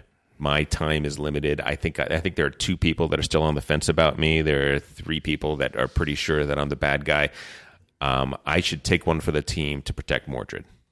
Is a pretty important thing. This can also mean like know who you are as a red player. If you are not Mordred, then at least one player already knows you're a bad guy. And whether Merlin has communicated with Percival that you're also a bad guy, I often feel like I'm going to propose a team, or a team's going to include me, and I'm a bad guy. Really track who's pushing against that. Yes, like you there are little tells of like, boy, I didn't get any traction on that. So it's pretty well known that I'm bad. How did that get communicated? That's all I mean. It's like know that you are known, and so you can read more into what other people are doing. Great. Cool. Let's talk about the individual roles just real quick. I'm sorry, Paul. No, we're good. I was going to transition to that. Oh, fantastic. Paul, you look at your card at the beginning of the game, you're Merlin. What do you do? Well, turns out, like, of the 300 games that we've played, I've played Merlin maybe 10 times at most, but when I am Merlin, and when I've seen people play Merlin, the one thing you need to do is basically make sure that you don't seem like you have too much knowledge. Mm-hmm. That's the primary thing. You need to find Percival. So, and someone will talk about Percival. But once that happens, once you find people you can trust, you need to also convey your knowledge to these people as subtly as possible. That can include so much as kicking someone under the table. It can pointing to yourself. That's against the rules. That is it? You are not allowed to do anything under the table. Oh, well, there you go. Well, then, what I normally do in my 10 times... You've only been at 10 times, so it hasn't affected our game. You've only cheated 10 times. You have to... You must... I don't think I've won in those games. Look, okay. Let's put it this way. We had a guy at the game once. We're not going to talk about who, because there's somebody we all know. Oh, I texted people. That texted people who were the bad guys. I was not above texting. Yes. Really, like, just ridiculously wrong. And, like, we didn't figure it out until the end of the game. And, like, we're like, what? He did what? No. Totally thought it was legal, though. I genuinely did not know that was not allowed. No. I will say this, though. Paul once did just stab me in the back so bad. I was Merlin. And I look at him and wink, and he goes, "Matt just winked at me, everyone." And we were both good. And I was just like, oh, I understand nothing about this game. I don't know what's going on. Yeah, some amazing highs and amazing lows in this game. Not your finest moment. The rule Paul. is, just to be clear, the rule is that you are allowed to secretly communicate with anybody as long as it is interceptable. As long as somebody can, as long as you're risking something in doing that, right? You can wink, you can stare, you can do whatever you want to do, but everybody has to be able to see it. Back to Merlin though, like the other part of Merlin, not knowing too much, but towards the end of the game, you can't be so quiet that people think it's you. You can't be playing, obviously, Merlin. So Merlin has this balancing act of trying to figure out how to play it so that they look like basic blue. What would a normal person do right now? Do that. That's right, exactly. Pretend I don't know. Eviscerate that. Well, that that's knowledge. the uncertainty thing, right? Exactly. Like if they are completely quiet, I think at least in our group we go like, oh, this person is too quiet. And if you are Merlin, you are on the chopping block. At the same time, if you have too much knowledge by the end of the game, that's bad too. So Merlin's really balancing your knowledge. Absolutely. You do not get any points as Merlin, though, if you protected your identity and then you lose the game on missions. That is the rub. That is the rub. You have to make sure that you give enough information, steer the conversation so that the other blues have some light, some compass to where the bad guys are. Yeah. In desperation, there are two things you can do. Semi-desperation is I am going to signal to a person that is either Mordred or a basic blue guy, a basic good guy. I'm going to signal to them that I'm Merlin so that they start listening to me. And then the seriously... That happened in our game on Friday. Sure. And then the seriously last-ditch effort is, look, I can't tell you guys why I know this, but I know that you cannot vote for this team. Strangely enough, that happened in the game. And sometimes you get away with it because it looks like more of the kind of play that Percival would play. A cover play. Which let's get to Percival. Trey, tell us how to play perfect Percival. Well, let's just start with rule number 1 of Percival is you absolutely 100% have to communicate to Merlin that you are Percival. So this is not anywhere in the rules, but it's the way every group should play, is that if you are Percival, you must communicate to Merlin that you are Percival. Matt Patterson, if you are listening, did you hear that? Thank you. So how do you do this, Paul? Well, I often, when I'm Percival, will stare directly into Merlin's eyes for a split second to make sure that they see me, but not so long as other people see me. Matter of fact, I think in Friday's game, we had a false start where we had to redo it, and you were Merlin, and you didn't get to play it, which was maddening to you. And I was Percival, and what was it? Was it like a half a second that I looked at you and you immediately knew? That's right. It was so subtle. It was Tom like half winked at me. I go, okay, I know what. Oh, we have to turn her in. Thanks, Trey. Thanks, or it wasn't Trey that time. Was it me? Like I was the first. It was time Trey. I had No, a knuckle crack. Trey's knuckle cracked when he put his thumb up. Trey's knuckle. That was hilarious. That's the saddest old age thing that's ever happened in gaming. It's really, multiple times too. It's really, really bad. But it just means to say that Paul and I were crestfallen when we had to do it over because we're like, oh, we're golden. Nobody in the world could have possibly caught that.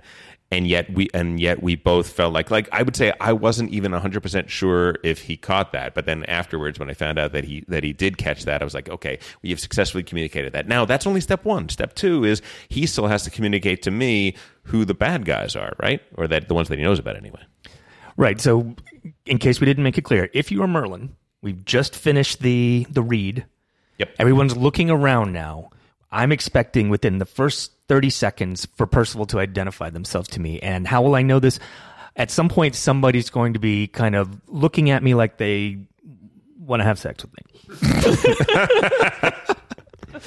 Yeah, and it doesn't have to be long. But it's hard to actually fake this. It's hard to fake. Are we talking about this or sex? No, it's a very particular kind of eye contact. You will know holding eye contact a little longer than is comfortable. You know it when you see it. Yeah, but that's what you should be doing as Percival. And frankly, as the bad guys, you should be looking for that to some degree. So maybe not in the first 5 seconds, but somewhere within 30 seconds. Like if a minute has passed and I'm Merlin and Percival is not identified to me, we're in trouble. Good. And then once you've done that, what do you do then? Well, you tell me. I don't do a lot of signaling of bad guys as Merlin. Do you? It depends. It depends on where I'm seated, where other people are seated, who's looking around. If I can do You can't see this right now, but I am sort of scratching my neck and I'm pointing to the person directly to the left of me. If somebody on the left or right of me is one of the bad guys, I'll see if I can get away with that. But you have to be super, super careful. So where you're seated around the table is very important here. If Merlin and Percival are sitting next to each other, it seems to be a lot harder. Oh yeah, it can or much easier, but for the most part, it's really, really hard to communicate that. So in our meta, if I'm Merlin, yeah, and you're Percival, and I kind of gesture just my thumb over to Matt like that, what am I indicating? Bad guy. Right. Bad guy. Yeah, exactly. So that may be something that's particular to our group. I'm not saying he's safe. I'm saying he's bad. Yes, that's in our meta. I just want to know who the bad guys are. Now, that said, a lot of times you can't do that. That becomes very risky because if the bad guys see it, boom, the game is over before it even began. So the other way you can do that is by listening to what Merlin is saying, by watching how Merlin is voting, and pretty much in 1 or 2 rounds, you will know that's enough. The fact that you know that somebody is Merlin gives you the key to interpret Merlin's words most of the time. Yeah, the only advantage of Merlin signaling to you who's the good guys and who the bad guys is, you can know faster who the bad guys are, and then you can get out in front of it. And you can what that allows you to do is it allows Percival to be more vocal in terms of saying what we should be doing. And sometimes that can hasten the game. Sometimes you can get win-win-win. The good guys win the very first 3 rounds. The game is over. That gives the bad guys less time to put together that information to try and get that coin flip to figure out who Merlin is. Yeah, so then you now are going to transition into Percival wants to impersonate Merlin, right? Correct. The question is, can you overdo it? Yes, you can. Sure. But a lot of times when those bad guys are looking and saying, where did all this good information have? Like, Trey was right early on. Trey was really right. Now, was that because Trey was Merlin or that was because Trey was Percival?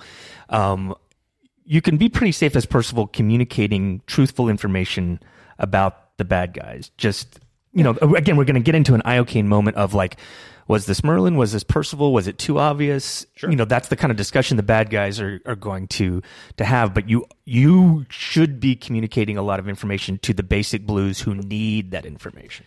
And listen, if you get the information right off the bat and know exactly who the bad guys are, if you start shouting from round 1 who the bad guys are, you don't look like Merlin at all. You look like Percival. But being outed as Percival isn't always the worst thing in the world because it gives the bad guys very little information to go on as to who Merlin is. It's like, well, Merlin is not him, but it could be any one of the others. But then there's the discussion is, okay, Tom knew from round 1 who the bad guys were. So what happened there? Who could have communicated that to Tom? I mean, those are the conversations Bad has to have, but that's kind of desperate times trying to figure out like, oh, we have to go back to round 1 to figure out when. It becomes very, very difficult, and literally anyone could have communicated that. So let's move on to the last one, Mordred. Mordred is very simple. Your job is to be the snake in the grass. You would love, ideally in a Mordred game, to be the last one outed. You want to see your other fellow bad guys being on teams and failing missions. You yourself do not want to be failing anything. If you end up on a team with a team member, you are not going to fail that mission. They are the ones who are going to fail that mission. They're going to do it for you, okay? You want to avoid the Lady of the Lake because that's how you will get outed 100%. The problem is, how do you avoid Lady of the Lake? Really, you avoid Lady of the Lake by not being on missions. That's really the main way. Most of the times, the Lady of the Lake is going to be given to somebody that was on a failed mission to try and figure out good or bad, plus or minus, along those lines. So if you were a Mordred, yes, what are you doing during the point in which bad guys are looking at each other? Okay, during the point we're doing secret identity, what should Mordred do? During secret identity, which actually we should do a little run through of that for a minute so people can use it or at least hear how we do it. It's just a really good simple thing. The bad guys are going to open their eyes. All 3 of them are going to have their thumbs up. You are going to wave if you don't have creaky joints. You're gonna make a firm declaration to them. You're gonna mouth the word Mordred. You're gonna do whatever you need to do so they know you're the special one. Right? It's super important that the bad guys know exactly who it is that they're protecting. because they're going to take a bullet for you. The times you want to be on the team is when it's only good guys on that team. Good guys on the team is death to the spies, to the traitors. So you want to make sure that you get on that team. Since Merlin and Percival don't know anything about you, you've got a greater chance of getting on those teams. Realize that if at all possible, you'd rather have your compatriots getting on these teams. I think that's pretty much it about Mordred. Sure. So let's move on. We have another mechanism in the game, which is the Lady of the Lake. And I just want to touch on it real quick. Basically, like the Lady of the Lake allows you to see the true role of a person that you pick. And usually the person to the left, to the right of the start player gets the Lady of the Lake. Right. And so in our meta, and this is more or less changing or whatever, what we do is we don't put the person who has the Lady of the Lake in the first round onto the team, just because that person now has a lot of power, more power than like we generally find comfortable. And this gets reduced a bit the greater number of people you have, but like when we play 7, this is probably where I'm personally am unlikely to put someone with Lady of the Lake on the team. Or at least all things being equal. Exactly. And so with Lady of the Lake, when you have the Lady of the Lake, you're trying to determine who should I try to find. Am I looking for a good guy or I'm looking for a bad guy? And it really depends on the situation. I think ultimately both are good to know if you're playing Basic Blue. If you're playing bad, there's a system of thought where you want to keep Lady of the Lake with another bad guy. So you want to give it to a bad guy because what that will do is it will... You're denying a tool. Exactly. That's exactly what it is. You are denying a tool to the blue. Do you give it to Mordred or do you give it to the other known? I've actually I in the last several games, what I've done, I've been bad and I've had Lady of the Lake. And what I've done is I've started throwing Mordred under the bus with Lady of the Lake. I'm saying he is a bad guy or she is a bad guy. And the reason why I do that is because what that has done in our meta is caused Merlin to decide, bad guys protect Mordred. Why would this bad guy burn Mordred? He wouldn't. This person, it builds trust for the person that I'm giving Lady of the Lake to. That's advanced play. Let's be clear about that. Yep. But I will say this thing: if you are Mordred and you ever get Lady of the Lake, you have to look at someone's card. You should never lie. Correct. Ever lie, because the moment you do, you signal to Merlin you are the hidden person. That's the one thing that is a newbie mistake is to you're Mordred, you're hidden, you're everyone's all set up to get your final stab, and you say, which means, to be clear, what you're saying is, as Mordred, ideal play is to out one of your fellow bad guys, because it would be better most of the time to give it to a fellow bad guy and to say this guy absolutely is bad. I absolutely. Or in the last round where, the last time you could use Lady of the Lake, you can give it to someone, say they're good. Right, because they're not going to be able to pass it on. Exactly. Yeah, these are not hard rules. But Correct. These are the things you should be considering. Exactly. And especially like when you're on the outside of that, you're kind of like, why did Paul just pass that? Yeah, generally best practices. All right. Anything else we want to say? Let's look through the last few things we have to say. Trey, when you pick a team, who's the one person you always put on the team?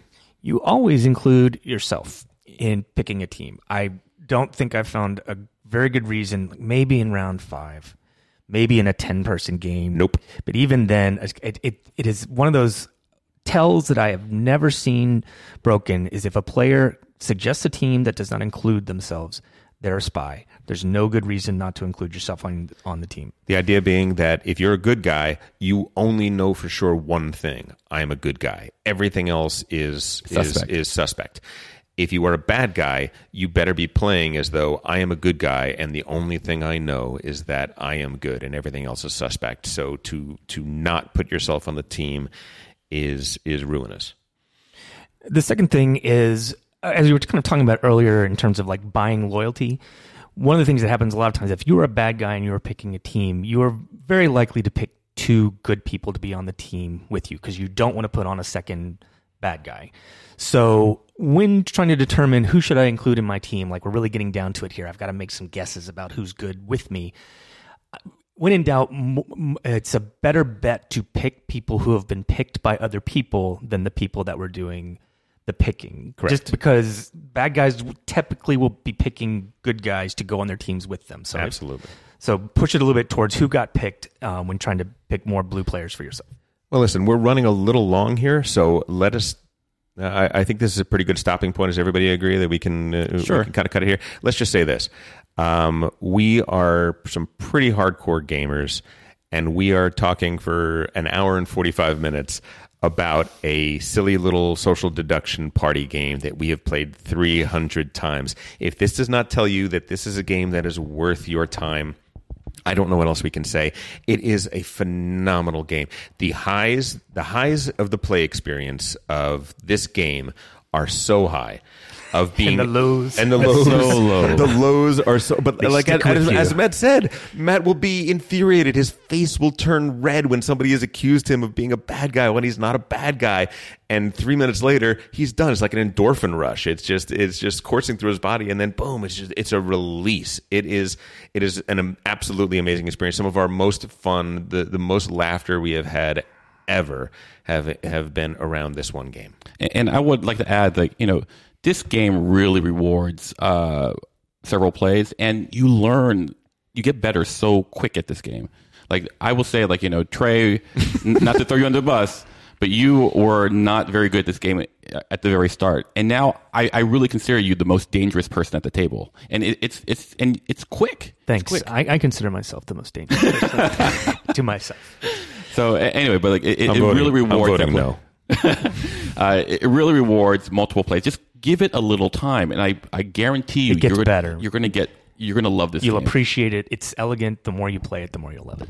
Well, Except for your Matt. I'm beaming ear to ear just because I just love you guys, and I'm just I just feel like you guys are really living up to the Game Brain title right now. The fact that you could all talk for an hour and a half about a $15 game that could be explained in 30 seconds.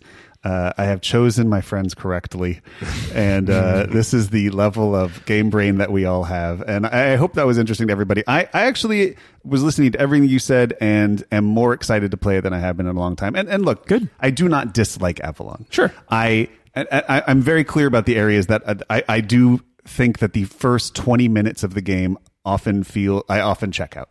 Maybe that's a me problem. Maybe that's just I just don't enjoy like you said. What I think you said was really elucidating to me was that the amount of effort you have to put in is very high, and the amount of information you get is very low. And I often find that to be unfun.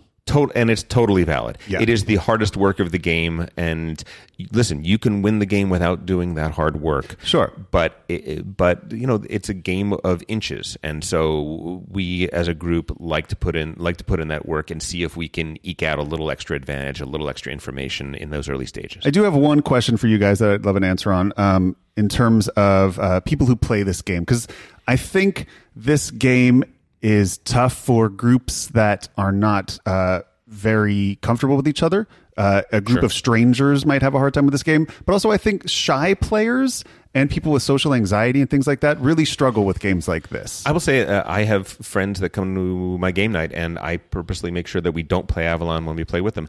And it's not because they're shy, actually. It's because they're fundamentally decent people.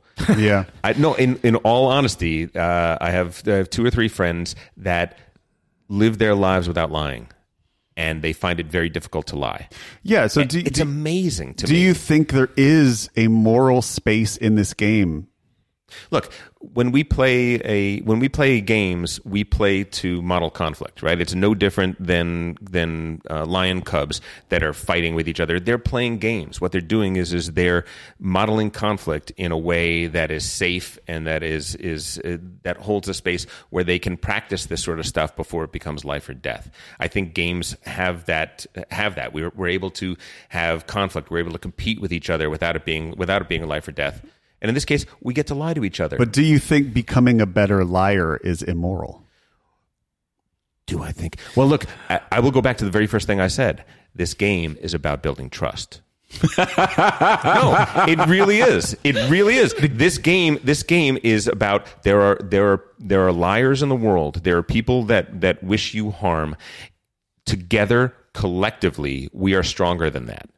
And when the good guys win, it is because of that.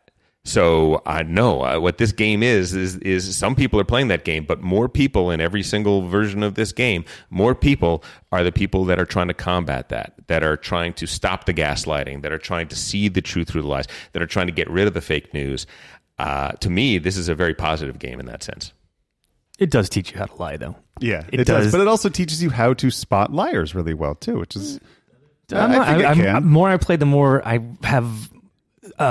respect for how little I know as far as spotting liars. I would say I would feel better going into an interrogation with police after having played this game. Sure.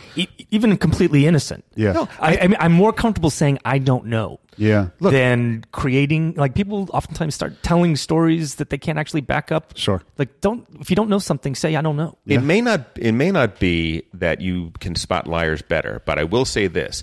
It makes you less likely to be gaslit, because it makes you value facts and information. What is indisputable? What is 100%? You learn to not trust your instincts and your hunches so strongly like you unless can't they're back based up on what something. you're saying. Like, Right. You've made a number of leaps there that you cannot back up. It enforces critical thinking. Yeah, that's exactly what we're saying. Yeah, Yeah. that's correct. Well, that was fascinating, guys. I really appreciated that. I hope people listening to it do.